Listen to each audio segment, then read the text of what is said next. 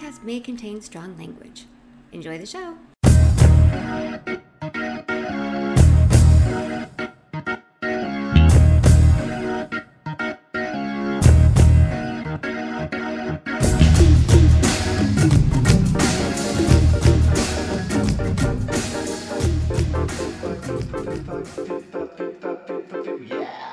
Hey everybody, welcome to Film Fight, the podcast where we take two movies with a similar plot or script and figure out which one is better and why. I'm your host, Zach Bassetta. I'm here with my co-hosts, television director and artist, Amber Hollinger. How are you, Hey, Amber? Zach. I'm good. How are you doing? Great. I'm very happy to be back and talking movies with you guys. Sound engineer and post-production guru. He's under the weather, but over the moon to be here. Steve Walter. Cough, cough, cough. COVID. Glad you could make it, as I'm always. Ready to go. Feeling great. And marketing strategist extraordinaire, Jim Vestano. Hello. Your intro was very enthusiastic today. I liked it. Thanks, man. I'm ready to talk this. That was you. You gave it all. You gave it your all this time. Sometimes you phone it in. That was a good one. That's true. It just depends on the mood.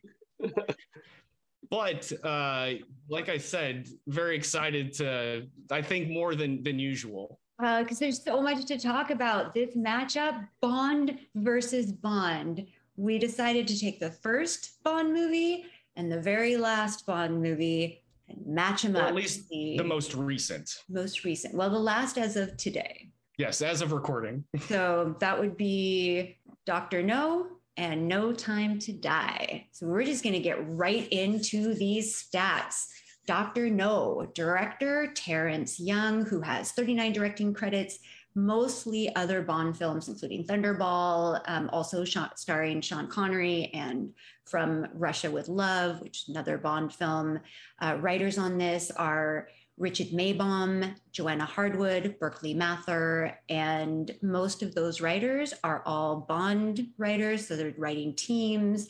It's based on the novel by Ian Fleming. He wrote 12 Bond novels and 9 short stories, and all but 4 of them have been made into films. Oh, interesting. Actually, I thought all of them had been, actually. Not quite yet. It stars Sean Connery as James Bond, Ursula Andrews as Honey Ryder, Joseph Wiseman as Dr. No, and Jack Lord as Felix. It was released in 1962 with a runtime of 1 hour and 50 minutes. And can't talk about this franchise without talking about the music, because it's iconic. Monty Norman is the one who created the famous Bond theme, and all his theatrical music credits belong to the Bond franchise. Then roll over to No Time to Die, which made me cry, -2. It was directed by Cary Joji Fukunaga, who has 14 credits to his name for feature credits, for movie credits. But he's the first American director to direct a James Bond film. I loved that he was a writer and director on the first True Detective miniseries. So I love that series, really well written. The writers for this are Neil Purvis, Robert Wade, Fukunaga, and Phoebe Waller-Bridge. Now, I'm willing to bet, are Neil and Robert characters only since they wrote the previous, or did they actually write on this script? No, they actually wrote on it. They also wrote on Skyfall, Casino Royale, and Spectra. All those that I did not see. And then Phoebe Waller, she wrote on Solo, a Star Wars story. Everyone's favorite Star Wars film. Fleabag and Killing Eve, all great TV series. This one stars Daniel Craig as James Bond, Léa Seydoux as Madeleine, Rami Malek as Lucifer, Jeffrey Wright as Felix, Lashana Lynch as Nomi, the new 007, and Ana de Armas as Paloma. It was released in 2021, music by Hans Zimmerman, but he used Monty Norman's theme and reworked it into the action sequences. This came... Holy shit. Time is impeccable. Timing is impeccable there. Thank you, audio engineer. There. Yeah. I mean, everybody knows. Everybody knows. Even at a cool 2 hours and 43 minutes, Christ almighty. It took me 2 days to watch that movie. For real. Oh my goodness. And I guess we should have a little shout out to Maurice Binder because he is the person who designed that gun barrel opening at the beginning of every Bond movie, did it first for Dr. No. And it was kind of a last minute thing as he decided that he was going to point a pinhole camera through a real gun barrel. And Zach, you asked who was that in the beginning of Dr. No, because it was not Sean Connery. It was some stuntman named Bob Simmons. But then it also makes you wonder, like, who is he, like, in the context of the film? I mean, obviously just nobody, just a man, just a but stuntman. Kind of bizarre thinking of that, just iconic as it's always James Bond, you know. I thought, like, oh, is it his the guy he's replacing, which it turned out not to be, obviously. Yeah, wasn't that thought out? Maybe it was because it was so last minute. They're like, oh, we need to get someone here to stand here as James Bond, but it's not really Sean Connery because he wasn't available. Yeah, that's exactly what it was. He's busy. Oh, so I'm right. He was busy. What was he busy doing? Okay, hold on. Listen, Sean Connery. Not the worst thing to slap a woman now and then. As I remember, you said you don't do it with a clenched fist. It's better to do it with an open hand. What a nice guy. Yeah, remember that? Yeah. Yeah. And I didn't love that. I haven't changed my opinion. You haven't? No, not at all. You think it's good to slap a woman? No, I don't think it's good. I think it's bad. I don't think it's that bad. I think that it depends entirely on the circumstances and if it merits it. Yeah. I don't know, Sean. I don't think that stood the test of time there, buddy. He says sometimes you got to tell him twice. It's not funny, but it's so funny that he got Isn't that a Bond movie? Sometimes you have to tell them twice. Might as well be. I mean, God, I remember when that came. That was so wild when that came out. I remember, like, it was the lead into the Barbara Walters special. They're like, Sean Connery says it's okay to slap a woman, and I'm like, what? You know, he says when you don't get the last word, and they want the last word, and they won't end it. Sometimes you just have to. And then he goes, like, he doubles down and says something at the end, like maybe some of them. Oh, he says she says you're gonna get a lot of emails, and he goes, I'll probably get some females as well. Like, oh God. Like, it took all of the sexiness out of Sean Connery. It was just like a balloon deflating. So sad, because this is the first time I'd ever heard that interview, is when you guys showed it to me over last week when we watched all those the films. I was so sad. What year was that interview? Oh, was it in the 80s? It must have been it must have been in the 80s. Barbara Walters. Yeah. When it was okay to hit women. Yeah, even back then, she was like, yeah, no, still not okay. Barbara Walters is kind of like, she's ferocious. I would not want to piss her off. Yeah. But I think that also Sean Connery lived in a world where he probably could slap a woman. There's one of my friends used to work on the Warner lot, an older guy, and told me about a story where Sean Connery came up behind a woman that worked there, and she was like bending over in her car, and he just slaps her ass. And she turns around ready to like yell at the guy, and then sees it's Sean Connery and is like suddenly flattered.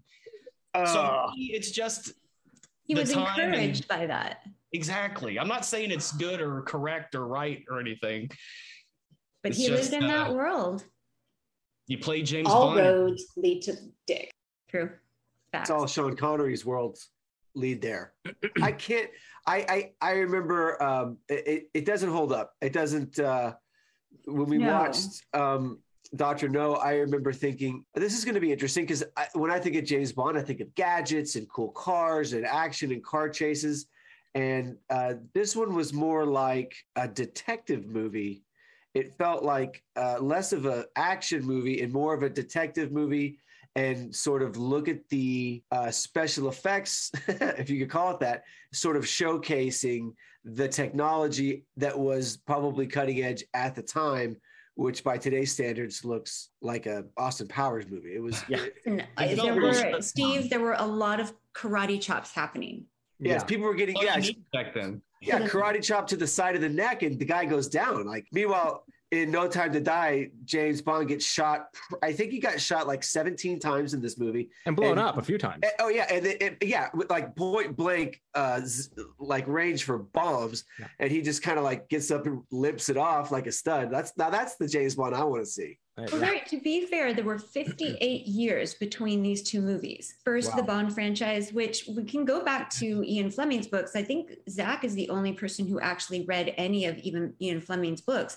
But I thought it was really interesting. We were all wondering, why is the story happening in Jamaica? But apparently, Ian Fleming lived in Jamaica, wrote every single book in his Jamaican home.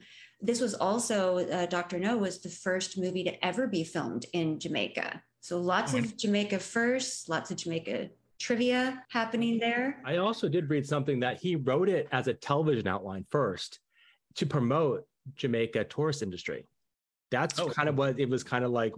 That's what it was kind of made for. But then it didn't get sold for TV, and it went into, I think he met with Harry Saltzman, who was the guy who makes a lot of the James Bond movies, sold a bunch of the stuff to him. And he's the one who got the financing to make it into an actual movie. But his original idea for this was to do a television movie, but it was going to be like almost like a Jamaican kind of tourist commercial type of thing. Interesting, because well, it was going to just focus on like how cool Jamaica is and try to get people there. Well, if this didn't get people to Jamaica, I don't know what will. Yeah, I know. Yeah. If Ursula Andress doesn't get you over there. Yeah, I know, exactly. Oh my gosh. Can we talk about that for a second? I suppose we have to. I mean, where she just kind of popped out of nowhere, literally, like she came out of the ocean in the 3/4 of the way through the movie, and apparently fell in love with James Bond on the beach within the first 15 minutes, enough so that she would follow him into the lair of the bad guy. Because I remember at the part with the dragon. Don't forget, her boat was broken, so she did not have to follow him. Well, he kind of manhandled her and dragged her along. Oh, that's also true. He didn't give her much of a choice. Yeah. Although two leading ladies coming up out of water in Dr. No and No Time to Die. Mm-hmm. Yeah, that's an iconic shot. That's because there was one. Halle Berry did one that was really iconic, and they did one with Daniel Craig once. I forget what movie it was, but he did the walking out of the ocean thing in one of the movies too. Just as his very first one.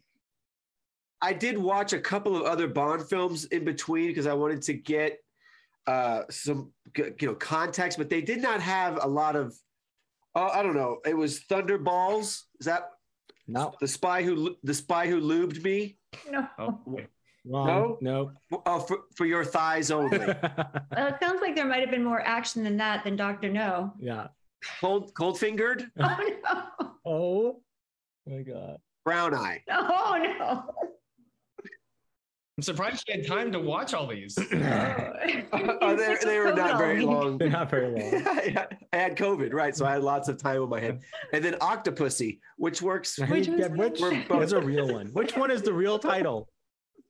Yeah, name the fake title. Actually, those were all real. It was not worth it to see all those. Which one was the godfather of all Bond movies? The last one. Well, Zach had mentioned that Casino Royale is actually the first book and was supposed to be the start of the franchise. And they decided to make this one. Dr. No was like the 6th book. Didn't we determine? It was, it was up there. They decided to produce this as the inaugural Bond film because it had the simplest plot, believe it or not. Interesting. Yeah, I'm trying to think. Well, Casino Royale is basically a card game. The second one is about voodoo, and the third one's about, it's Thunderball. So that would be like space travel and stuff. So maybe a little difficult to pull off at the time.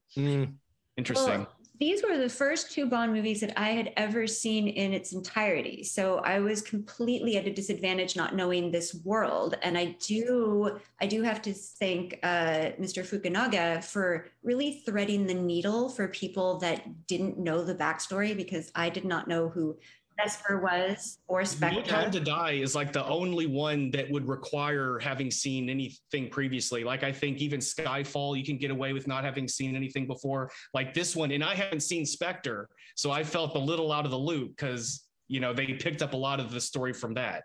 But they did give you a lot of inference. So even though I didn't know who Vesper was, I kind of like, oh, Bond loved her at some point. That was a big loss for him. Spectre must be some really big bad guy organization. But I was appreciative of that. I could follow it. For sure. Yeah, no, it was enough. It's just like I didn't get I hadn't seen the buildup with his relationship with Madeline and all that stuff. Was Madeline in Spectra? Spectre? No. Spectra? Oh, yes, she was. Yes, sorry. Because I went back to look and see if Rami Malek was in it, because that was a little confusing, but he was not. But yes, she was. Okay, for the beginning of that movie, I thought Jim had switched it out and put a horror movie in there, because the dude comes up with a mask in the snow and he pops up at the window. And I was like, oh, no, thank you. Like Steve would say, unsubscribe. Yeah, no. Yeah, absolutely. I did pause it too to make sure I was watching the right movie, because it definitely was in a different vein than other stuff. And I was like, wait a second, what's going on here? Terrifying. And then that little girl fucked his shit up, just yeah. And then doesn't matter because he gets up anyway. And I'm like, oh my God. Yeah. Yeah. I mean, I don't know where we want to begin, because we were talking earlier, there's just so many different angles. Yeah. I have a lot of thoughts about No Time to Die, but if we want to start with. Oh, let's start. I have some notes real quick on Dr. No, since that's the first one. Yeah. The first one. Yeah. So hold on.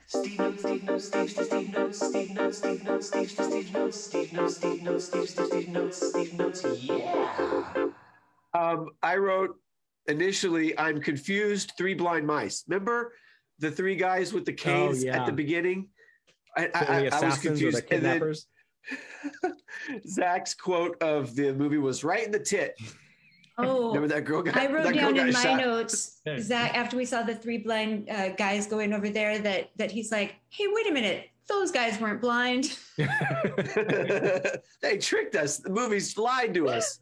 Right. That woman got shot right in the tit. The mix was off, right? I remember thinking that the music was way too loud and the talking was much too quiet. Yes. The action scenes, like the car chases, everything were so loud. It made it uncomfortable. And then I wrote, when does the Bond movie start? Because it didn't feel like a Bond movie at first. How are you receiving me? Yeah, exactly.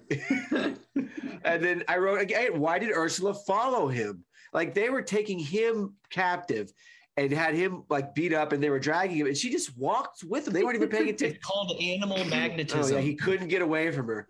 I love the bad guys in both movies. Now that I think about it, had the dopest setup. Like inside the mountain, it was so. Remember, they were giving him kimonos, and they had like tea time, and it was like so nice. The other thing I wrote was, where did the water go?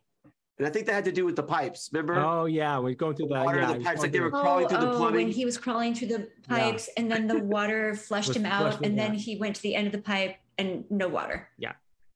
No, it was like it was just going to empty into that room, which was actually a functioning like hallway of the lair. Yeah, it was just a regular hallway. There were a few holes in Dr. No. And my last note said that Jim said that this podcast is timeless. The one you're listening to right now. The one you're listening to right now. The whole podcast genre that we're doing is timeless. It is. Yes. What I liked is that Sean Connery was well dissected during the viewing of this, because the 3 of you wanted to know from me if he was sexy. And he does have some, at least he did before. I know he likes to slap bitches about that. He does have a good deal of sex appeal. He started losing his hair at 17, and from like 1958 on, he started wearing toupees in his movies. Oh, wow. But Zach and Steve were so engrossed in how long his eyebrows were. They were very uncomfortable. So there was like a good deal of that casino scene that was really just focused in on his eyebrows. Like they come down to like his mid-eye. It's bizarre. It was weird. It's like 2 caterpillars crawling on my face. Sean, is that you? James Bond. Back from the dead. But you know, an interesting thing is too, you mentioned Sean Connery. I was looking through some stuff, and who they originally wanted to play Bond was Cary Grant. That was kind of like their first. That's who they decided at first. That's who they wanted, but he would only commit to one, and they wanted someone who was commit to a franchise. They knew they were going to make this a franchise, so they wanted to get someone to commit to it longer. So he was like kind of their first go-to, and there's other people in between. But I thought that was interesting that Cary Grant was, and I could totally see Cary Grant as James Bond. That totally makes sense. Sure. You would think they would want a British person though, right? Like that would be part of the deal, but I guess not. It's Hollywood, so. Yeah, because he's Sean Connery's Scottish, no? Yeah. I had heard that they saw him and Darby O'Gill and the Little People, and then said, this is the guy that we want. And then they wanted him, but because of studio politics, they ended up holding auditions that were just fake because they'd already hired Sean Connery. I heard that too. I had forgotten about Darby O'Gill. I used to love that movie. It was a good one. Just so we know. Not enough bitch slapping in that, though. Cary Grant was born in England, so technically is British. Ooh. Oh, okay. Well, there you go. Sexier? Interesting. Yeah, that transatlantic accent. But yeah, no, Dr. No, super stripped down. I hadn't seen a lot of that era of Bond. I didn't start watching Bond until Pierce Brosnan, really. And so it was interesting how it ticked all the boxes for a James Bond film, but it wasn't as grandiose as I would have expected, you know? Like there's a car chase, sure, nice little dainty car chase. Cyanide cigarettes, superb. Like I was super impressed by that. I have always said, and I will keep saying, that I am not smart enough to be a criminal. I would never have thought to put cyanide in a cigarette and then commit suicide with it. Dope. Yeah, no cue. I mean, no to suicide, everyone. That's not the answer, but really a cool way of doing it is the cyanide cigarette. If someone is going to kill you anyway, is what I'm saying. All right, rather than be taken prisoner. Right, sure. like if you had to. Zach, that was an interesting note. There was no cue because there really wasn't any like cool gadgets. Like he wasn't given anything or. Well, they gave him the gun. They switched out the Beretta for the Walther PPK, and then there was the car chase. But there was no cool like pen bomb or like wristwatch like thing. He always had those really cool gadgets, especially in the 80s. They really. That was the whole reason. They did go underwater with the little reeds like they do in cartoons. Well, that's just his resourcefulness. Little MacGyver in there. I loved when they were on the beach and they were hiding behind a sandbar, and there was like a Navy ship out there that was machine gunning for 15 minutes the beach, blowing up the entire beach. And then the bad guys go, "Come out." Like they're like, okay, we're gonna come out. And there's nobody. And then they're like, no, we're not coming out. And we're like, all right, well, we'll be back then. Yeah. We're coming back. What? We're bringing the dragon. Do we know what Dr. No's ultimate plan was? Because I don't know if I ever picked that up. World domination. No, but he did kill Ursula Andrews, or Honey Rider. He killed Honey Rider's father. So I also found it a little bit of a story hole that she tells James Bond that the villain that lives on the island, who she's admitting that she's aware of, who killed her father, she was just there collecting conch shells. And I thought the whole time that was her cover because she was trying to kill the guy who killed her dad. No, she was really just collecting shells to sell in Miami for $50 a pop. But again, they were $50 conch shells back in 1962. So right, which is pretty dope. You could plot revenge against the person who killed your father, or make it lucrative. Conch shells. Hey, living well is the best revenge. That's right.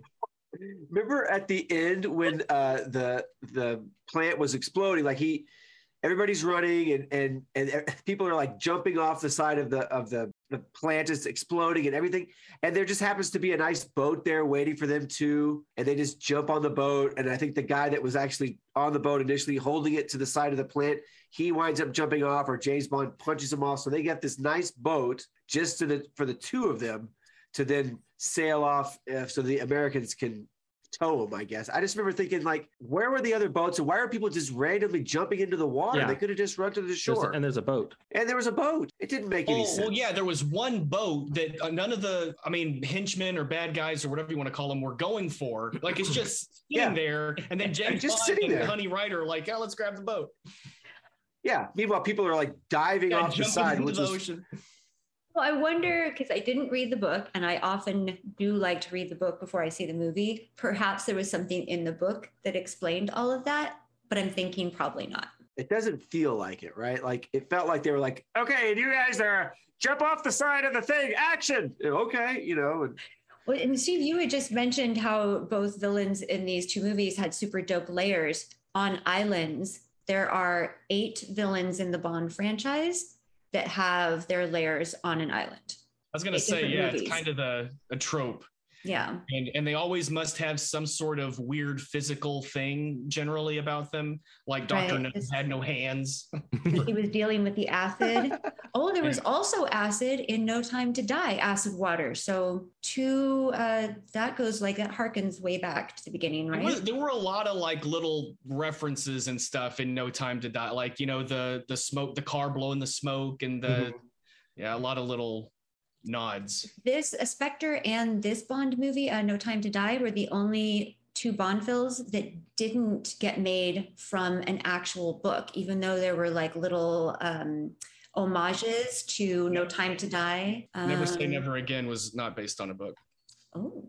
Which was the only Sean Connery one that wasn't based on a book already. Was it based on one of the short stories? I don't believe so. I mean, I guess that's possible. You did research more recently than I did, so you're probably right. Well, I had to because I'd never read any of the books. Daniel Craig is the first Bond actor to never be seen smoking. So he does not smoke at all in this movie. It's the first time that you see that. Interesting. Very interesting. He's like, no, it's a new cool Bond. He's still going to drink, but not going to smoke.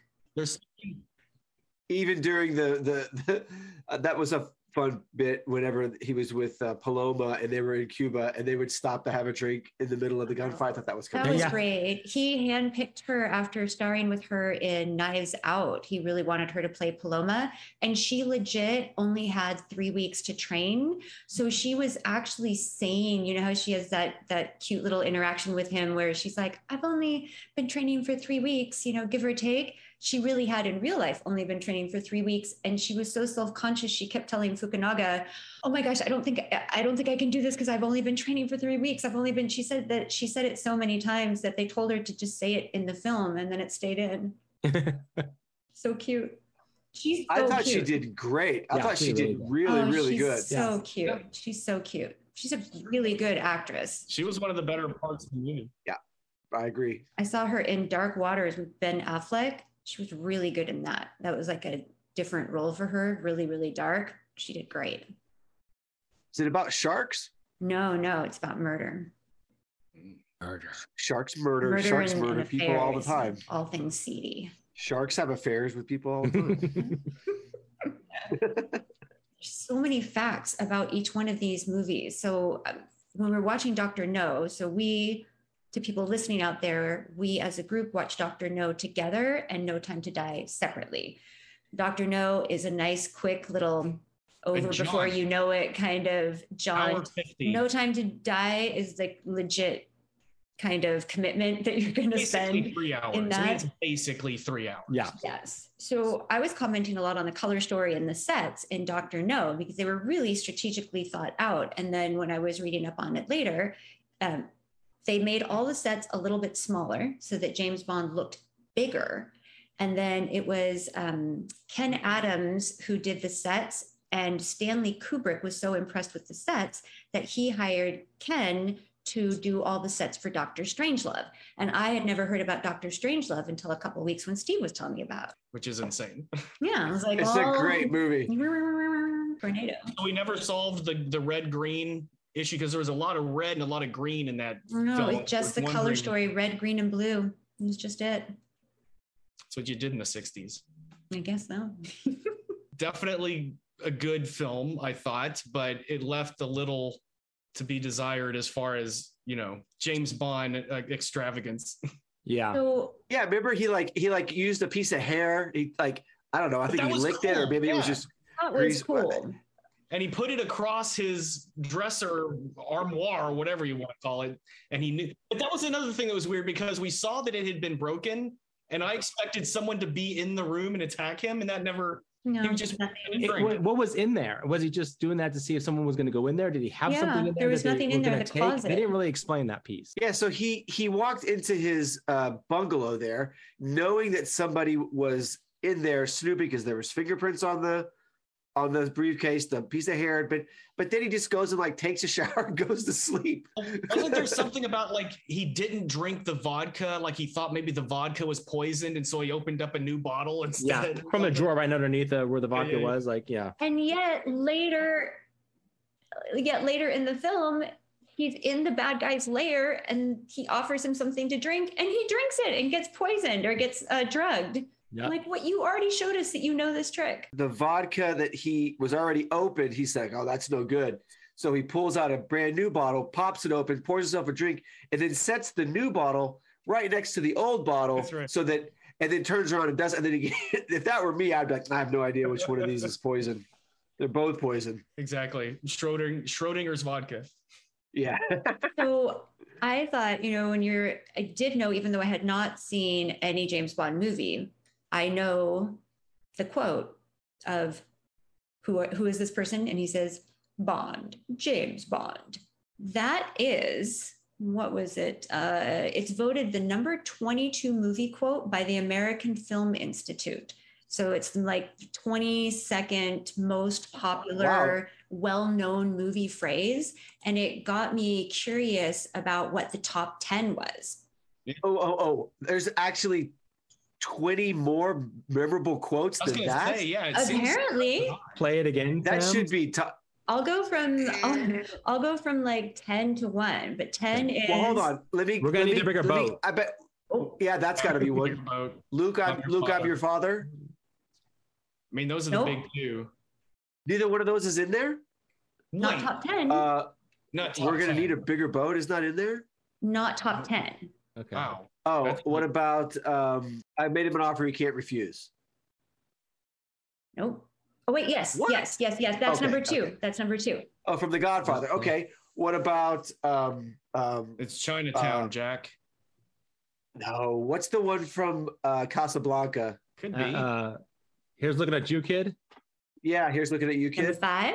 Ooh, okay, we're doing all right. Okay, what about? So we did Godfather. Frankly, my dear, I don't give a damn. Number 1. Number 1, Jimmy. Yeah. Good job. Okay, so what else we got there? Yeah, we have. Well, there's top 10. You got 3 of the top 10. E.T. Phone Home. Nope, not top 10. That's bullshit. There is a Star Wars quote in there. It just wasn't Luke, I'm your father. May the force be with you. Number 8. Oh, wow.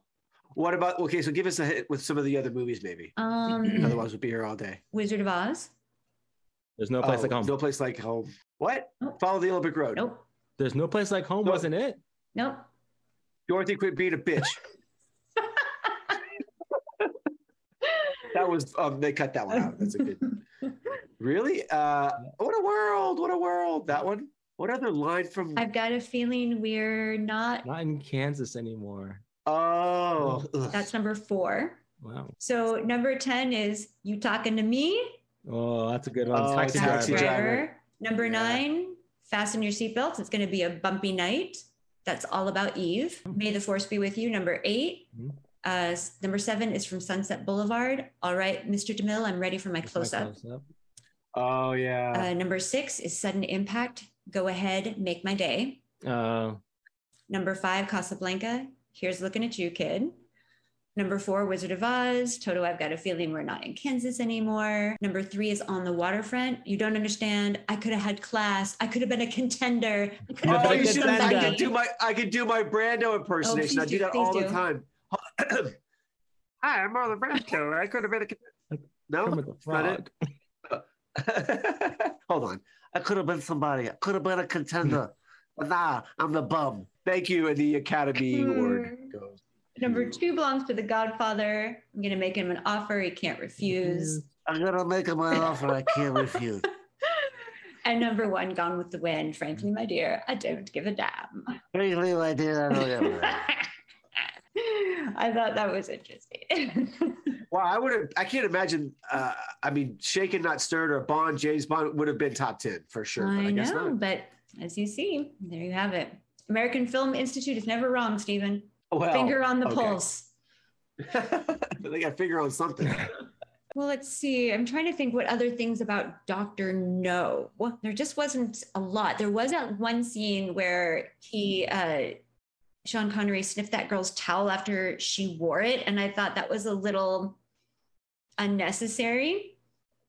And really, how many chicks did he bang in that movie? Did he have sex with 2 or 3 girls, allegedly? Oh, well, wait. The first one was Mrs. Trench, right? Uh-huh. And then Ursula Andrews. And it was just Ursula. Okay, Oh, only just two? making sure.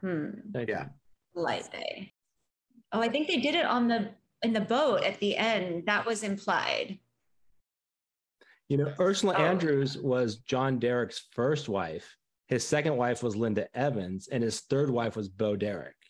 Damn. So, and they all look pretty much, if you look at them, they look pretty The guy, similar. he had a type. Oh, I mean, had sex with. They all look almost made out with her. I don't think there was a point where they actually had the sex. women in James Bond. I mean, for No Time to Die, let's hear it for the girls. There's a lot of girl power in No Time to Die, which I thought was really cool. It's certainly reflective of the time that we're living in now, where there's a little bit more equality. We have first ever 00 agent that was a female in what was Lashana Lynch as Nomi. She was the first 00 agent that's a female.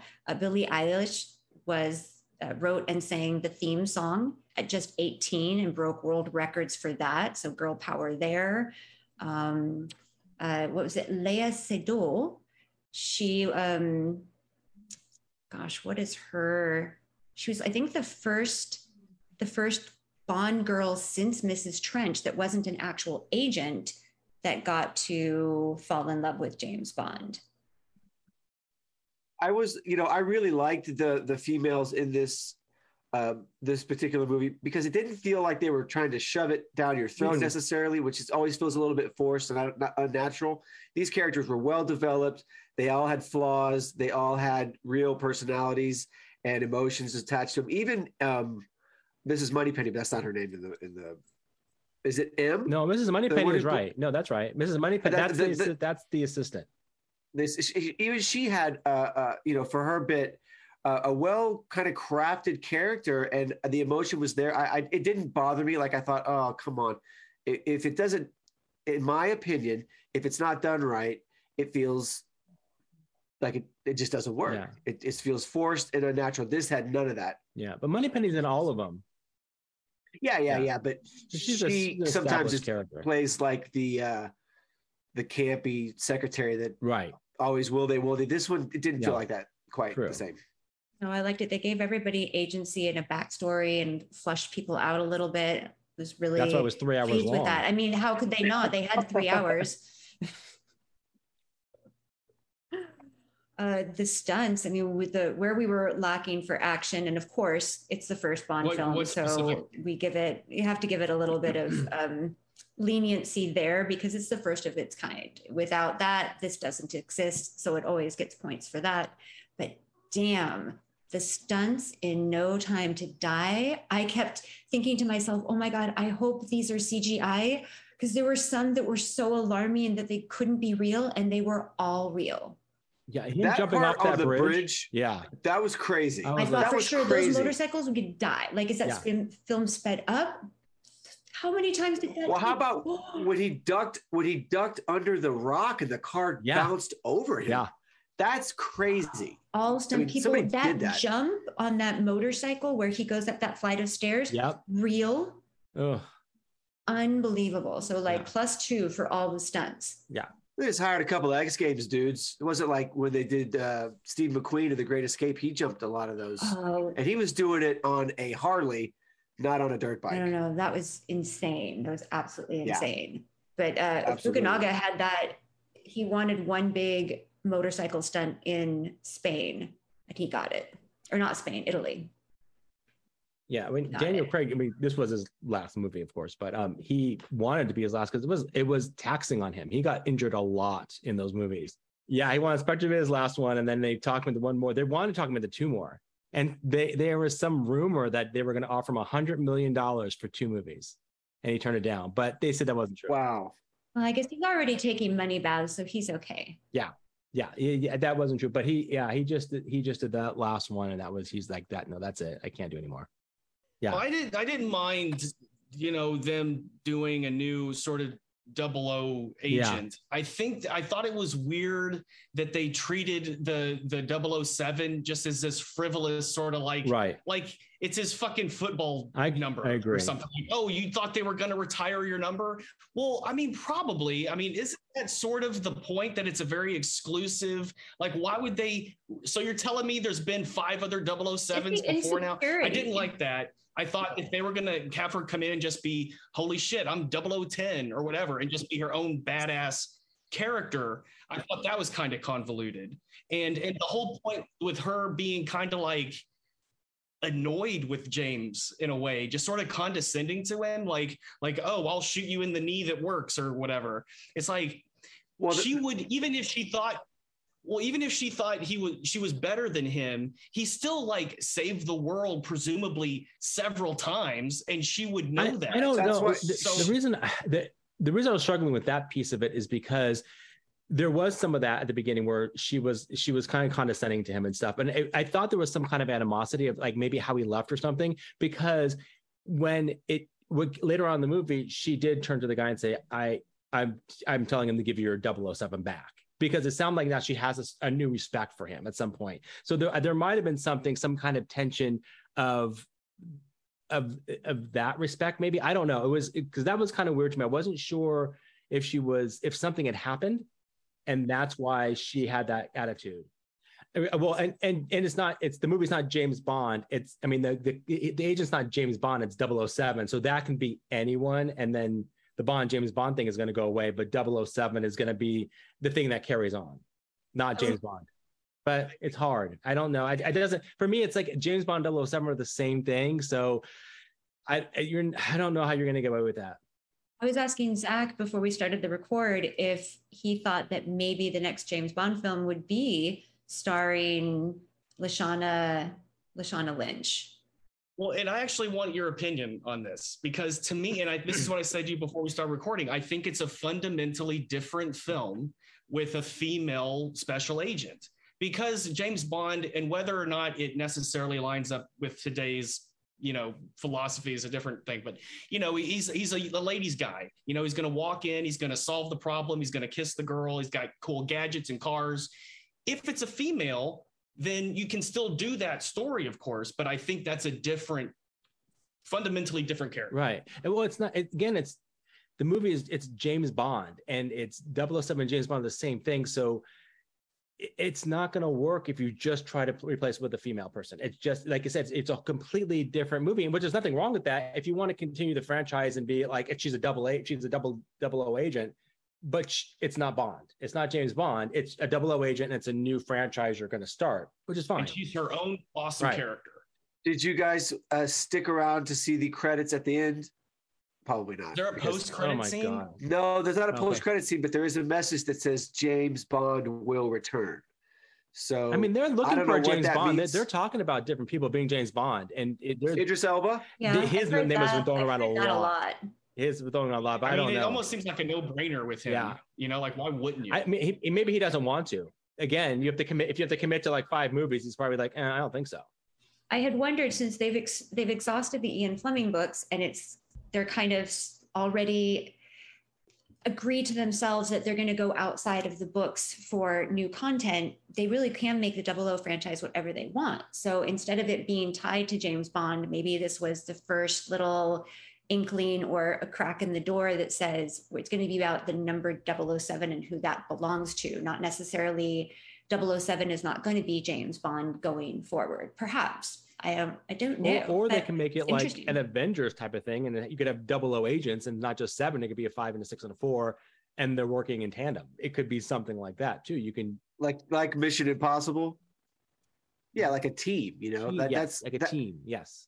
And I don't know. I think if you're going to go with James Bond, it has to be James Bond. Yeah. And I agree with you, Jim, that it wouldn't necessarily work if they tried to make James Bond a woman. It wouldn't, in my opinion. I guess I agree with you guys. It would seem a little bit weird. How would she fit that persona that people are used to seeing when they hear the name James Bond? Well, that's it wouldn't be James Bond anymore. Right. It would just be the number 007, and then you'd have to get to know that's fine. A new character. Yeah. Sure, but then again, it's one of those things where it's like, almost reappropriating the most recognized thing. Like I always use the example, I would rather see, a ripoff of Indiana Jones than Bradley Cooper just playing a new Indiana Jones. It's like, I would rather, if you want to make that movie, don't shoehorn it into this thing that already exists, because it's the easy thing to do. The Bond franchise has already set up its legacy as the main character being replaceable with different actors throughout the years. Yes, but it's always been, which is why I was a single person so bitter that they felt like they had to kill off James, spoiler, that they had to kill James Bond at the end of this movie. Like, why couldn't they just fucking let him go with his chick after he realized what was important in life and she realized what was important in life? Why couldn't they just go be happy together? That could be a way of them ending the James Bond part of the franchise and starting something else. Well, that's why I was. There was always talk that they were getting another James Bond. So it's weird. I don't know. As a James Bond fan, and I'm not necessarily saying that's me, but like, is that what you want? To see your character? No, I just wanted him to go off and live happily ever after, and then we just have a new James Bond. It's totally fine. Like they always do. Yeah. I mean, and that's weird. I didn't know he died, to tell you the truth. I didn't realize that he was going to die at the end, and I'm like, they're not going to kill him, and I'm like, okay, he's definitely dead. Oh yeah, a bomb landed on top of him. I was like an hour into the movie, and I paused and I called my mom and I told her I was watching No Time to Die, and she says, "Is that the one where he dies?" Oh no! Seriously, you didn't know either. And he foreshadows it, when he gets in the car with Madeline at the beginning, and he's like, "We have all the time in the world." I'm like, shit. If James Bond says that, people are dying immediately. I figured she was gonna die, like in that car at that point.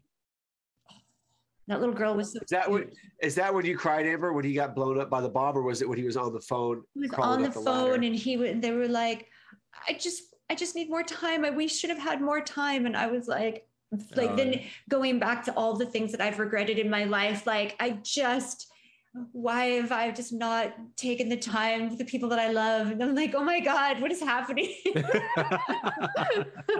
I don't know. I wasn't crazy about like the whole like emotional arc. Like I like him, having a love interest and stuff, but it also seemed like, I don't know, more emotional than I personally would want. Zach is like, what is all this emotion in my James Bond film?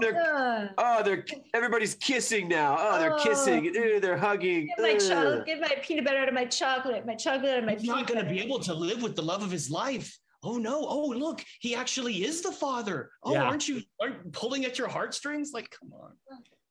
Yeah, and no one bought it when she's like, "It's not yours." No one bought that. Yeah, everybody knew it was his. Like, come on. Like, yeah. I don't even know why she bothered. I don't know, but I felt very ripped off. I'm like, oh. The little girl was great. She was good. Yeah. I always liked Rami Malek. I thought his character was just weird. It was too weird. Was he supposed to be like 45? Like, how old was he at the beginning of the film? Well, and that's the thing too. That was my question. I thought because of the whole serum thing and what they were working on, I thought it was maybe like a live forever type of thing, because it was way earlier when that happened, and it looked like he was an adult when he was there, and now he does like you said, he doesn't look that old. So it's like, how old is he supposed to be? Supposed to be 60? He's supposed to be like, how old is he supposed to be? It was really weird. I thought, I'm like, aren't you guys the same age? Yeah. I thought they were the same age. I was like, wait a minute. Yeah. That can't be the masked dude. That dude was what? That's where I was like, wait, was there some kind of, is he like a live forever type of thing? We're going to figure out that there was like some kind of thing he was doing with that DNA stuff that he's going to live a little longer. I don't know. That would have made more sense to me, actually. Yeah. I wasn't like his end game was bizarre to me. It was like, well, your dad killed my parents, so now, or my family, so now I'm going to destroy the world. Yeah. And the whole DNA thing was just weird. Yeah. The weapon was interesting, but the reason he wanted it, the motive was like weird. I'm like, that doesn't really. Well, I would have to say throughout all of that I've heard about James Bond movies throughout the decades, the motives for the villains are pretty flimsy, which is why they become great satirical content for other franchises. That's what I'm saying. By making it this sort of like very specific, we're trying to find the emotional thing, it's almost like, I don't need that, just make him a wacky villain. I don't want that in my villains. I don't know. Like I said, it's not like I'm sitting here, holding the flag for James Bond fans. I did like the henchman.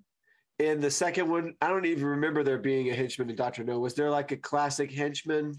Not really. There was Puss Feller. Oh, classic. What'd you call me? Puss feller.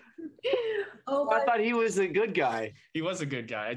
I'm talking about like, like there was no like Jaws or the guy with the hat, but in No Time to Die, they had the dude with the Cyclops. Oh, yeah. What a cool way he died at the end. He got too close to the watch and pop, that was so cool. I wish that if they'd had a little less comedy throughout the film, that line would have been, it was still cool. That one liner. Yeah. It blew his mind. Yeah. Yeah. And I liked that Felix Leitner, whatever, was in both films. That was cool. Yeah, I was kind of sad to see him die like that. That was Jeffrey Wright. Wright. Oh, that hurt me bad. Yeah, they hurt me bad. They kicked me in the feels several times. They killed off Felix and killed off Bond. I'm like, what the hell? Like, at least in Dr. No, pretty much everyone except that first driver guy who did the cyanide cigarette lived. I mean, even Coral lived after getting his face cut by that broken bottle. Mm-hmm. Oh God, yeah. Like he didn't even bother like going to the doctor or getting a Band-Aid, or he just kind of kept on going. That guy with the Jackie O sunglasses following him around, he lived. That's what I'm saying. It's like I get that you kind of want to modernize it. I really liked everything. Like I liked Casino Royale quite a bit. I liked Quantum of Solace was okay. Trying to think what other these did have a lot of similarities, and I think part of that was this movie taking little references and homages from Dr. No, but they both had women who had water, came up from the water. They both had villains on islands. They've both went back to Jamaica. Some pretty good similarities. And little stuff like the line is Bond, James Bond, but they found a way in this movie where it's what's your name? Bond. Oh, James Bond. Shake it up a little bit. That was cool. Oh, you know what? One thing before we get into what the audiences thought about these films is product placement, because we often talk about product placement in these films. Mm-hmm. And I read something about No Time to Die because it was being made during the pandemic. So they had product sponsors with merchandise in the film. And after, I think it was like 18 months that there was a hiatus, afterwards, those companies came back and made them reshoot certain scenes because the merchandise had become obsolete or outdated by the time that they had to come back for it. So it cost them additional time and money to go back and put in the updated product placement in the film. The one thing that didn't get replaced was a Nokia phone that Lomi or Lonnie meant, Nomi, the female James Bond agent, her Nokia phone didn't get replaced, but she has an ad that aired after or during the release of this movie and is using the updated phone in that. But I thought that was really interesting, because normally that wouldn't happen. Yeah. Huh. Yeah, there was when we get to the numbers about how much this movie costs, there's some interesting things because of all the delays. It got pretty spendy. Oh, you know what? Let's just get to it then, Jim. All right. Well, let's get to the numbers. All right. Well, Dr. No, of course, was, came out in 1962 in Britain, but then I think in 1963 in the US. That's when it came out here. The budget was a little under $1 million, and they had issues with that. It was hard for them to make the movie for that much money. So they did say that it was hard because they did say something about, you remember the big fish tank that he had, like the big fish. Well, they didn't have enough money to do stuff like that. So it was a projector of goldfish that they blew up. And that's all they can do to make that huge fancy. Oh, yeah. They couldn't do a real tank. They had to do that. So there was a lot of cutting corners on the movie where they had to the guy was like, God, I had hardly any money to do anything. So yeah, under $1 million. Did you happen to see what Sean Connery got paid by? It didn't say. I didn't see anything that said his salary. I'm sure it wasn't a ton because it's the first movie, but it didn't say how much he got paid for the very first one. I know how much Ursula Andrews got paid. She got paid $6,000. Yeah, which is $6,000. $6,000. Today's equivalent would have been $55,000. Wow. Yeah, $1 million in 1968 is worth $8,500,000 today, which still isn't that much for a movie. No, not at all. Well, wait to hear how much the time No Time to Die cost. But let's do Dr. No first. Like I said, it cost a little under $1 million. The opening weekend was May 8th of 1963 in the United States. The total gross up to this date, because it had multiple releases, they did anniversary releases and everything else. So the all-time total US gross was 16 million. And the worldwide all-time gross was a little over 59 million. That's so low. So it's low, but because it came out in '63, of course, and then if the re-releases and stuff, and then that doesn't include like DVD sales or streaming rights or anything like that, just the actual theater stuff. So I don't know, it could be a little bit more than that after that, but that doesn't sound too bad. If they made it for $1 million, they probably reinvested a couple million to do the re-releases, so they wound up making pretty good money. So No Time to Die. Let's talk about the budget for No Time to Die. Did you guys look it up at all? I didn't. Can I guess? I was a guess. Yes. Okay. So No Time to Die was made in, so I'm going to say it cost $80 million. Okay. Zach, what I do you already know. I looked it up. Oh, don't, you can't say anything. Zach, did you look it up? No, but I did see it in Amber's notes. Oh, okay. Yeah. $250 million to produce. Is that close? No, I was way off. $250 million to produce more than Dr. No. Yeah, that was just to produce the movie. $100 million to promote it, and there was tens of millions of dollars because of postponements due to COVID-19, director changes, a lot of stuff. So yeah, the movie was supposed to open in 2019, but they did director change. I think Boyle, what's his name? Danny Boyle. Danny Boyle was the original director. He bowed out of it, and so they had to find another director, and that's who they ended up finding. There was injuries, of course, that stopped some stuff, and then of course the pandemic. So those three things really drove the cost of this movie up. It said that for every month that the movie was delayed, because like I said, it was November 2019 was supposed to come out, $1 million a month in interest payments for every month. And the movie came out in October 8th, 2021. So that's 2 years. So there's a lot of overages there for sure. So wait, so if it was 18 months of a pandemic, so $180 million was just interest payments? Interest payments and stuff like that because of the pandemic stuff. Pandemic, well, I don't know. I mean, you shooting stuff, shooting stuff now. Every time we shoot commercials, our commercial costs are so much higher because of COVID related stuff that you have to now do. And it's a significant, it's a percentage of the budget. So it's pretty big. So I can't imagine, especially back then when they had to cancel everything, and you have people, you have set. I can't even imagine the amount of stuff they had to deal with the pandemic, putting this thing on hold. But they were at one point in talks to try to sell the streaming rights for $600 million. Of course, there were no takers for that. Take that money back. Yeah. So, but what's funny is that when I was reading, they said in order to get all their money back from everything that happened, the movie would have to have I don't know how true this is because how studios are, but because of all the costs, not only marketing costs and distribution costs, all that kind of stuff, the movie would have to make $900 million internationally to break even. Oh my Lord. It's pure shit. Which is not impossible. Yeah, it's not impossible. However, the weekend gross for No Time to Die was 55.2 million, which was high. I think it was the fourth highest grossing James Bond film for opening weekend. And it was still during the pandemic. It's still in 2021. So pandemic stuff was still going on. People weren't even really going back to theaters. It wasn't a heck of a lot of people. But the total US gross was only 160 million. It's not a lot, but again, we were in the pandemic, but the worldwide gross was 775 million. Oh, they almost made it. And that was as of January of this past year. So they came close, and there's DVD rights and streaming rights and all that kind of stuff that's not included in this. But right now, the worldwide DVD. What's the DVD? Streaming rights and video and pay-per-view rights. Sorry, my Laserdisc player broke down. I got to flip it over. Pay-per-view. Showing your age a little at the corner. Yeah, exactly. DVD. I think they still do sell DVDs and stuff, but yeah. They do. Yeah. But anyways, they don't really count that money in there. But no, 775 million, it's interesting because when you look at, Dr. No, they don't really talk about international gross because he didn't have that same type of feel. But movies these days make so much money internationally, as opposed to, that's why they can have these bigger budgets. But I don't know what it is now, but I mean, a few years ago, I heard that the movie market was 80% Asia. China's a huge market. Yeah, so they're making films to a degree with that in mind, you know.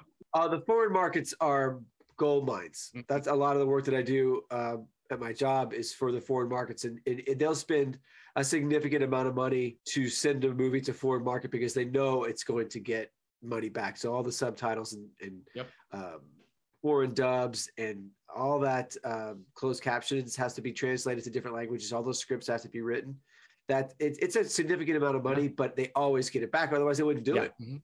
Returns are great. And the runtime, like we said, was 2 hours and 43 minutes. 500 hours. Exactly. It was 4 days. And then the runtime for Dr. No, like we said, an hour and 50 minutes. So yeah, so about an hour longer than the original, than the first. Whew. All right, you ready for some reviews?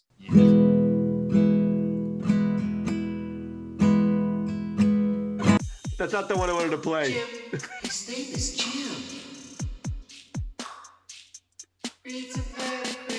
That one's so much quicker. All right, Dr. No. Rotten Tomatoes audience score of 82 and a Rotten Tomatoes score of 95. Really highly. Wow. Yeah. That's pretty high. It's one of the originals, so I guess that's why they decided to do it that way. But it is what it is. I don't necessarily think it was that high, but but it's I guess it kicked off the franchise, so I think giving it that kind of credit. I picked a critic from BBC.com. I thought it was kind of summed up everything pretty quickly. His name was Nick Cramp.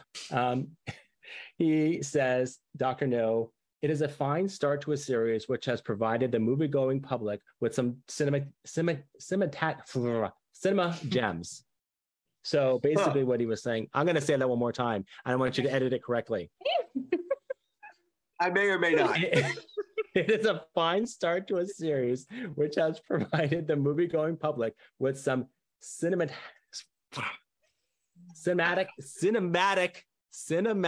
gems. God damn it. I'm going to do it one more time. It's a fine start.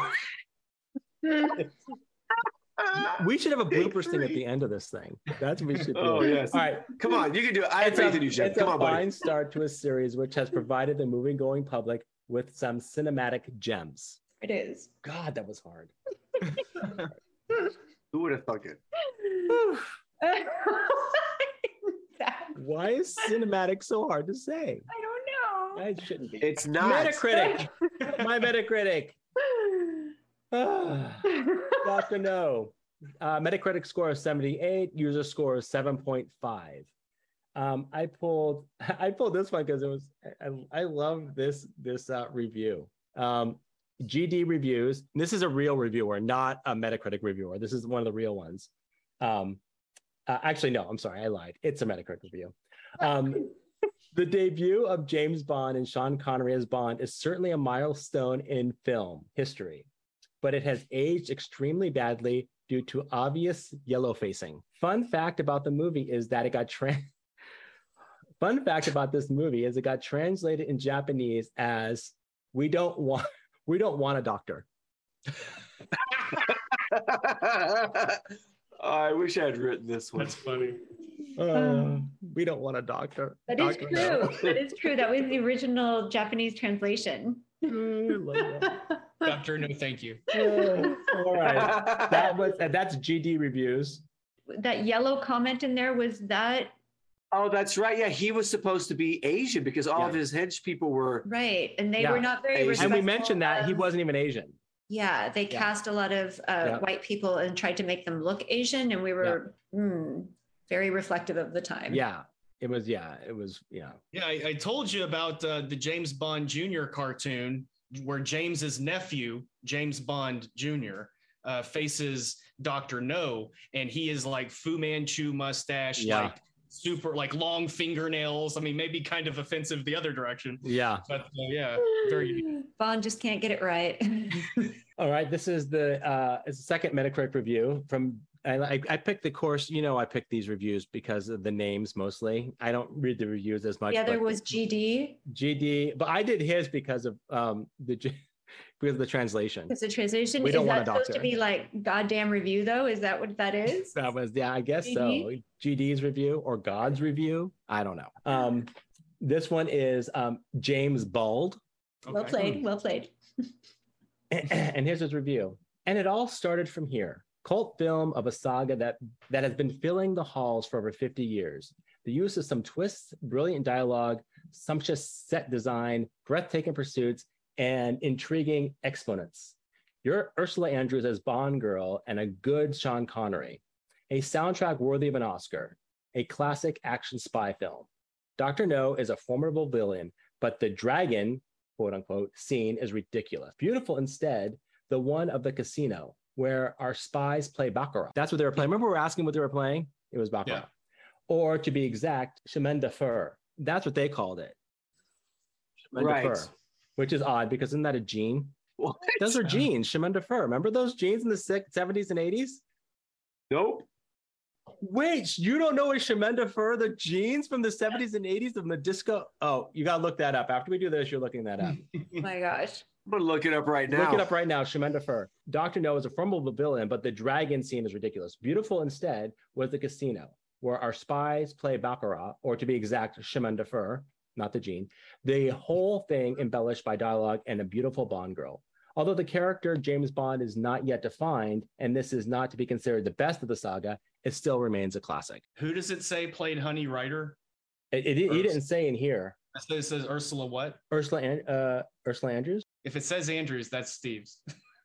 Andress. I'm sorry, I read it wrong. Okay, Ursula Andress. My fault. That's my fault. It was two S's, not an A. How dare you? Ursula Andress. Ursula Andress. Andress. A real James Bond nerd would know. That's true. Ursula Andress. No, it actually does say Andress. I don't want to throw anyone off, but it does say James Bald. I'm just saying. Well, he knew about Sean Connery's issues. It also That's said true too. Dragons was ridiculous, which is so much like. All right, so I look up chemin de fer. First of all, that is not how I thought you spelled it, and they look like Jordache jeans. Yeah, they were like from the 70s, early 80s. High-waisted, blue, tight. Yeah. Not How bad. many pairs did you have, Jim? I had none. They were female jeans. How many pairs does he have? All right. Straight question. Can you wear white after Labor Day? Yes or no? Would I? Oh, yeah, I would wear white. I don't care. You have it here, folks, first. That's a lie. Jim doesn't wear anything but black all the time. That's true, too. I rarely wear white, but when I do, I wear it whenever I want. Metacritic. All right, we're going to go to Dr. No, Metacritic number 2. This is from Movie Fans Home Edition, and this is a 2 out of 10. Oh, by the way, Metacritic James Bald gave it a 7 out of 10. This is which movie? This is Dr. No. Oh, Dr. No. Dr. No. Okay. From Movie Fans Home Edition. And this was reviewed recently, 2021. And James Bald, September 2018, just to give you some reference. These aren't from like way before. These are like people who have watched them and reviewed them more recently. Movie Fans Home Edition gave it 2 out of 10. What was this movie? Did anything happen? I know I'm a bit late to the game, but isn't James Bond supposed to be a spy? In this movie, he was more of a detective and playboy. We were in Jamaica the whole time, and not one person had a Jamaican accent. I thought this was the Bond film with the big radar dish, but I guess not. Just skip this one. He thought it was GoldenEye? He thought it was from 1992? Oh, that might be Steve. Come on. I know what movie it is. That's right. Steve knows the difference between GoldenEye and Dr. No. That's true. He should. All right, let's go on to No Time to Die. Rotten Tomatoes score, an audience score. Only 2 Metacritic for Dr. No? Did I only do 2? Well, you said the first one. I did GD reviews. Okay, that's still part of the Metacritic. And then Movie Fans Home Edition. Yeah. Good luck. All right, No Time to Die. Audience score, of 88, Rotten Tomatoes score of 83. This is a review from Josh Parham. He's from Next Best Picture. And his review was, the film leaves one with a bittersweet farewell to the legacy that Craig has cemented, while also maintaining a sense of optimism for what the future may hold. So I thought it was a nice little review. That's all it was. Kept it short because the Metacritic ones are very long. Metacritic one number 1. The score for the score for No Time to Die, the Metacritic score was 57, which is kind of low, but the user score was 8.1. So that's pretty good. What are you doing? Doing. Yes, but it doesn't matter. We're not like, why are you crawling on the floor? Hey, Leslie. She's like, what are you on the floor for? And she was like, just staying there. It's like she wasn't trying to get by. Oh, she could be in it.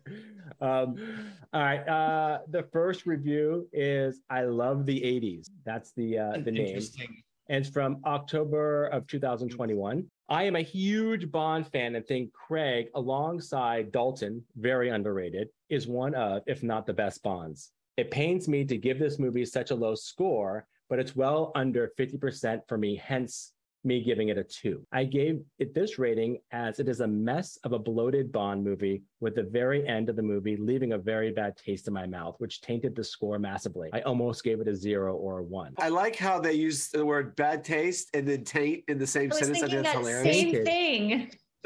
Yeah, but you say you leave a bad taste in my mouth and then you use the word tainted. Yeah. That's definitely on purpose.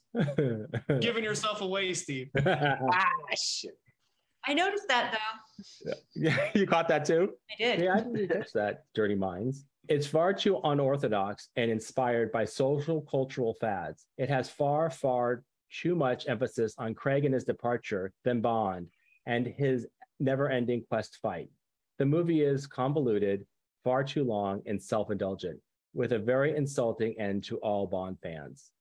As good as Craig is, he doesn't sum up Bond. He is not the end-all be-all Bond, and this movie is not satisfying, nor a send-off to Bond fans should get.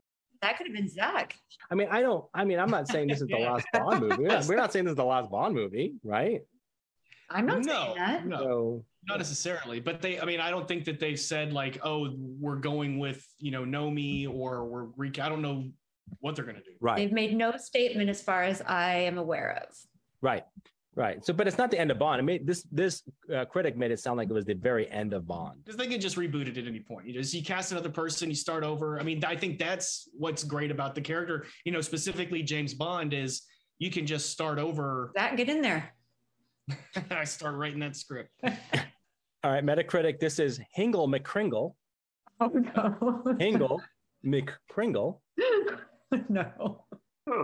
His review is from November 2021, and he wrote, or she wrote, or they wrote, a good last showing for Craig's Bond. I'd probably put it third after Casino Royale and Skyfall. Rami Malek felt a bit wasted, but all the returning cast and other newcomers were a good fit, especially Ana de Armas. Is that her name? Yes. Ana de Armas, whose brief section felt like a good fun schlock for the older Bond movies. Hingle McCringle. Just want to say that name again. All right, and the third one, Bond fan 0070, so 0070, No Time to Die, wrote this in January of 2022 and wrote, "This was the last in a series, so I felt like we should have a better send-off. Story was confused and the action was just so-so. It was Daniel Craig's last Bond film. As a Bond, he was toward the top. I will miss this saga's energy and can't wait to see who is chosen for the next Bond lead." He gave it 5 out of 10. Good luck. Good luck again. Oh, that's right. One of these are Steve. So let's go back to Dr. No. Let's go back to Dr. No. We had GD's review, who gave us the Japanese translation of Dr. No being "We don't want a doctor." We have James Bald, and we have Movie Fans Home Edition. It's really tough. She did a good job, Jim, again. So what was and just so you guys know that if you get it wrong, I'm offended. If you get it right, there's no prize. So there's really no way to win this competition. Which one had the taint in it? The bad taste? The tainted, I think, was in No Time to Die. That was No Time to Die. Yeah. Oh shoot. Okay, what was the home edition? So it was the GD review, which was the Dr. No, we don't want a doctor. James Bald, which was the Shemenda for jeans. Oh.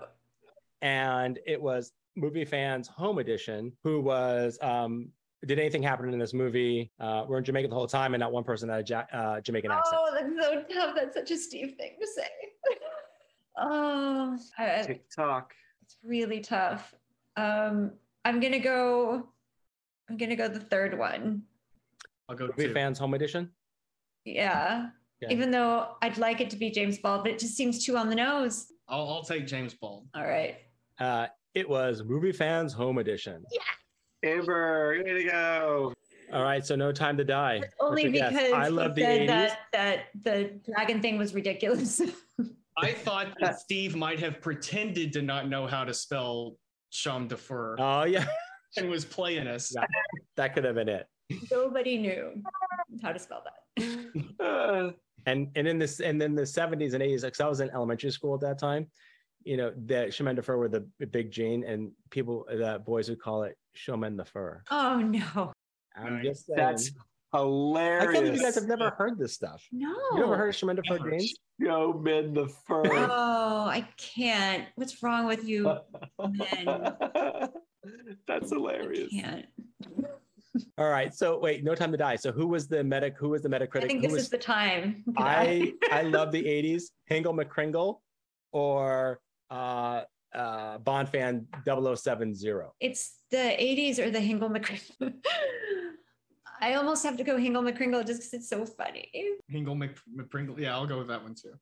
It was actually Bond fan 0070, and it was a very straightforward kind of review. No, so that threw you off. business. And of course, my names were gonna, throw you off too, because I'm gonna always pick the weirdest names, regardless of what they're, And I also the palindromes in this one, because I wrote them so late, were only one-word palindromes, so it'd be very difficult to pick out. But that's why I said something about the radar dish, because radar is a palindrome. And sagas, SAGAS. That's true. Like, why would somebody think, that Dr. No is... It wouldn't matter. It wouldn't matter if it was right in front of me. I would never see it. One of these days, I say it every single time. No, I'll never see it. Oh, I wonder if we should find out if Zach would go out with either one of these. Oh, Would you hang? you would have lunch with one of the directors? Would you have lunch? With Terrence Young? Yeah, or what was the other guy's name? Or Fukunaga? Wait, was that your new Zach intro song? Yeah, we heard that last time. I know, but did it not have any words? Can you tell us that? That's all it says. All right, yeah, director Terrence Young and director Cary Fukunaga. I mean, yeah, I think so. I mean, yes to both. We got the first guy. He's like an old school James Bond director. He went on to do a few more after Dr. No, it looks like. So he'd probably be pretty interesting. And I mean, Corey's a young up and comer film director. Cary. So seems to be. Cary, not Corey. It's what? Cary, not Corey. It's not Corey? No, Cary. I'm sure Corey is also. That's how new he is. He's so new. So new. I mean, I don't know. Doesn't even know his name. That's right. Well, it's like he's got like 3 names. Here, He is does it a have guy? 3 names. Yes. Anyway, I think they sound like fine people. Which Bond would you go out with? Which Bond would you have lunch with? Oh yeah, which James Bond would you rather go out with? Daniel Craig or Sean Connery? Damn. Well, I've always been a Pierce Brosnan guy. I mean, That's not not necessarily on the table, Zach. That's not an option. You have to go with the movies. Oh well, Sean Daniel Connery Craig then. or Daniel Craig. Daniel, I think I would have a better time with Daniel Craig. I mean, I'm a big Sean Connery fan as well, but I mean, I don't know. I mean, Sean Connery's just going to be pulling in all the ladies for himself. Daniel Craig isn't. Craig would Did you see share? him with his shirt off? Oh my gosh. I did. I think Daniel Craig could, but I think he'd be nicer about it. I think. What's that? Steve was just drooling over Daniel Craig's chest, and I just said, That's right, those pecs. I remember thinking that guy didn't consume any bread or any sugar or any alcohol or probably any food for a week before they shot that scene. Yeah. That's the only way to look like that. Some push-ups right before the filming. Yeah. I did think Daniel Craig, like as James Bond, I mean, you could tell like he is getting a little older. Yeah. Like he's still got plenty of years in him as an actor, but like especially compared to that picture you're just talking about. Yeah. Like he's thinned I like down. him because he's all craggy. I like him because he looks like Hunt. he's lived life. Yeah. Right. Yeah. Did you know he was in a Star Wars movie? Daniel Craig? Yes. Daniel Craig was in was it the first or the second? Force Awakens. The Force Awakens. He was a stormtrooper, Yeah. uncredited with a mask on. in the movie. He's the one that Rey uses the Jedi mind trick on, despite never having heard of the Jedi mind trick or being told there was a Jedi mind trick. Oh, yeah. Instinctual. Wow. But she felt the force for Daniel Craig. She's like, oh yeah. Right. It was this is the droid you're looking for. The force is strong with this one. I have an interesting Pierce Brosnan story for you. You a fan of him? Yeah. So we when well, you know, he was on Remington Steele and they wanted him to play Bond, but he couldn't get out of his Remington Steele thing, so he had to wait until after that. That sounds familiar. Yeah. So that happened, but then I got married in 1999, and I had my rehearsal dinner at this restaurant. It was in Malibu, and my parents were out, and everyone was out, and the restaurant was in Malibu Creek Park type of thing. So it's like you have this restaurant, and then on the other side was like a store, and you can kind of see inside the store. And as we're eating dinner, my parents are sitting there, and he walked by, and my parents were like, "Hey, look, it's James Bond." And we all look back, it's like, there's Pierce Brosnan, who was walking around with his wife and stuff. This was before he did Goldeneye? I think it was at 99. When was this? When was he Bond? I thought he was already Bond at that point. Because I've always thought he looks the part. He did, for sure. James Bond to me. Yep. I thought he did. He was underrated, and so was Timothy Dalton. I thought that was a good movie too. The Living Daylight. Hard for me to say since I never saw those movies, but I can't believe you never saw For Your Eyes Only. No, but you know when I'm thinking Goldeneye was in James 1995, Bond, so yeah, it was after he was James Bond. So yeah, that's what they recognized him as, James Bond.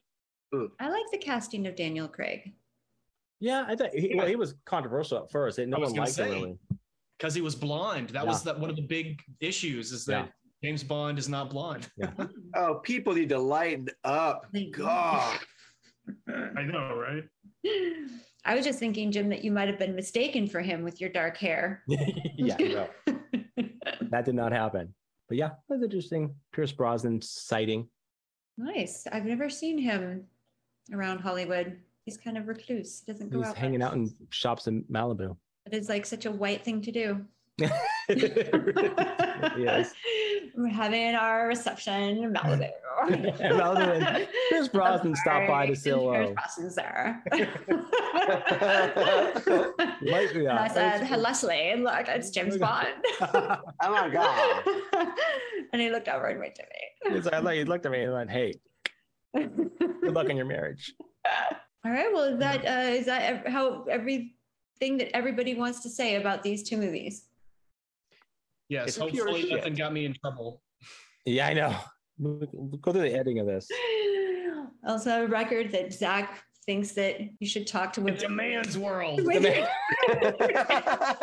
Sometimes you got to tell them with your hands. Direct quote from Zach during the movie. I am definitely interested to see where they go. Yeah, for sure. I'll be interested too. Without it, not me. I'm not real. I'm more of a Tom Cruise guy. Oh, really? And well, I know how much you like that football scene in Maverick. I'm way more into John Wick or Mission Impossible than I am James Bond now. Yeah, won't argue. Big John Wick. I'll be fine with these two movies only. That's instead of For Your Eyes Only, mine will be these two movies only, and that's good. The story's out. If you want to see really campy James Bond, hit the ones in the 80s. Like Love Me, Moonraker, late 70s, early 80s. A View to a Kill. We didn't talk about the music is always iconic in these because they always have some kind of big artist doing them, and they often win the Academy Award for Best Song because there are usually really good songs. Skyfall. That's my Adele impersonation. That was awful. So close, so close. No. Wait, if you close your eyes. Who played James Bond in the 80s? Roger Moore. Roger Moore. Oh, I'd have to look him up. Was he a good Bond? Yeah. You know, he was. Yes. I thought he was a good Bond. I think he was good, but the movies themselves were just so 80s. There's a part in For Your Eyes Only where he gets shot out of a car or something, and the car goes into the water. So while he's down there, he gets the tire and undoes and then breathes out of the stem of the tire. Wow. I remember thinking that's so smart, but it would never work. You would die instantly if you tried to. That way it would shoot. In there, is it? Yeah. It's just compressed air, and you can't just. Yeah, exactly. It would not work, but he did it. So wait, who's your favorite Bond since you've seen multiple? It's a toss-up for me, Daniel Craig or Roger Moore. Yeah, I always go Brosnan. I think Connery maybe is a good actor. He looked, yeah. I didn't think there's never been a really, really bad one, like Bond itself. Like the movies themselves weren't great, but James Bond, Roger Moore played a great James Bond for the 80s. I mean, his was like the most womanizing, alcohol drinking, campy ones. It was like having Dean Martin that's exactly James right. Bond. It was kind of like that. Where do you fall on George Lazenby? I never saw that one. He only did one, right? He did one. He did, on Her Majesty's Secret Service. Secret Service, yeah. Why did he only do one? Do we ever figure that out? I'm not sure. It's a good question. I feel like I've heard the reason. No. He's just got a crazy life story. Oh, does he? Really? I saw a one called In Her Majesty's Secret Service, but it was different than the one you're talking about. -2. What? Nope. Come on, Amber. You know the deal. All roads lead to Dick. It's true, though. Fact. It's true. Fact. All right. Well, that's our show. Yeah, we'll see everyone next time. James, bye-bye. Bye. Bye, James, bye. Oh, wow. This evolved very fast. It did.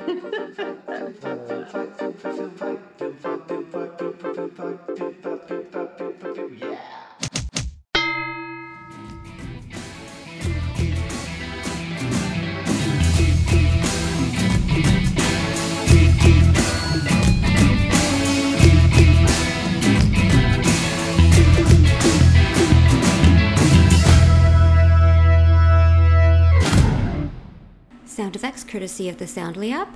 Go to getsoundly.com for your complete sound effect platform. Intro and outro music for this episode is District 4 by Kevin MacLeod. Hear more like this on incompetech.com. Thanks for listening, everybody, and be sure to rate us on iTunes and give us a review if you feel like it. Shoot us an email at filmfightpodcast@gmail.com if there's a matchup you'd like to see. And that's it for this week. Catch us next time for another episode of the Film Fight Podcast.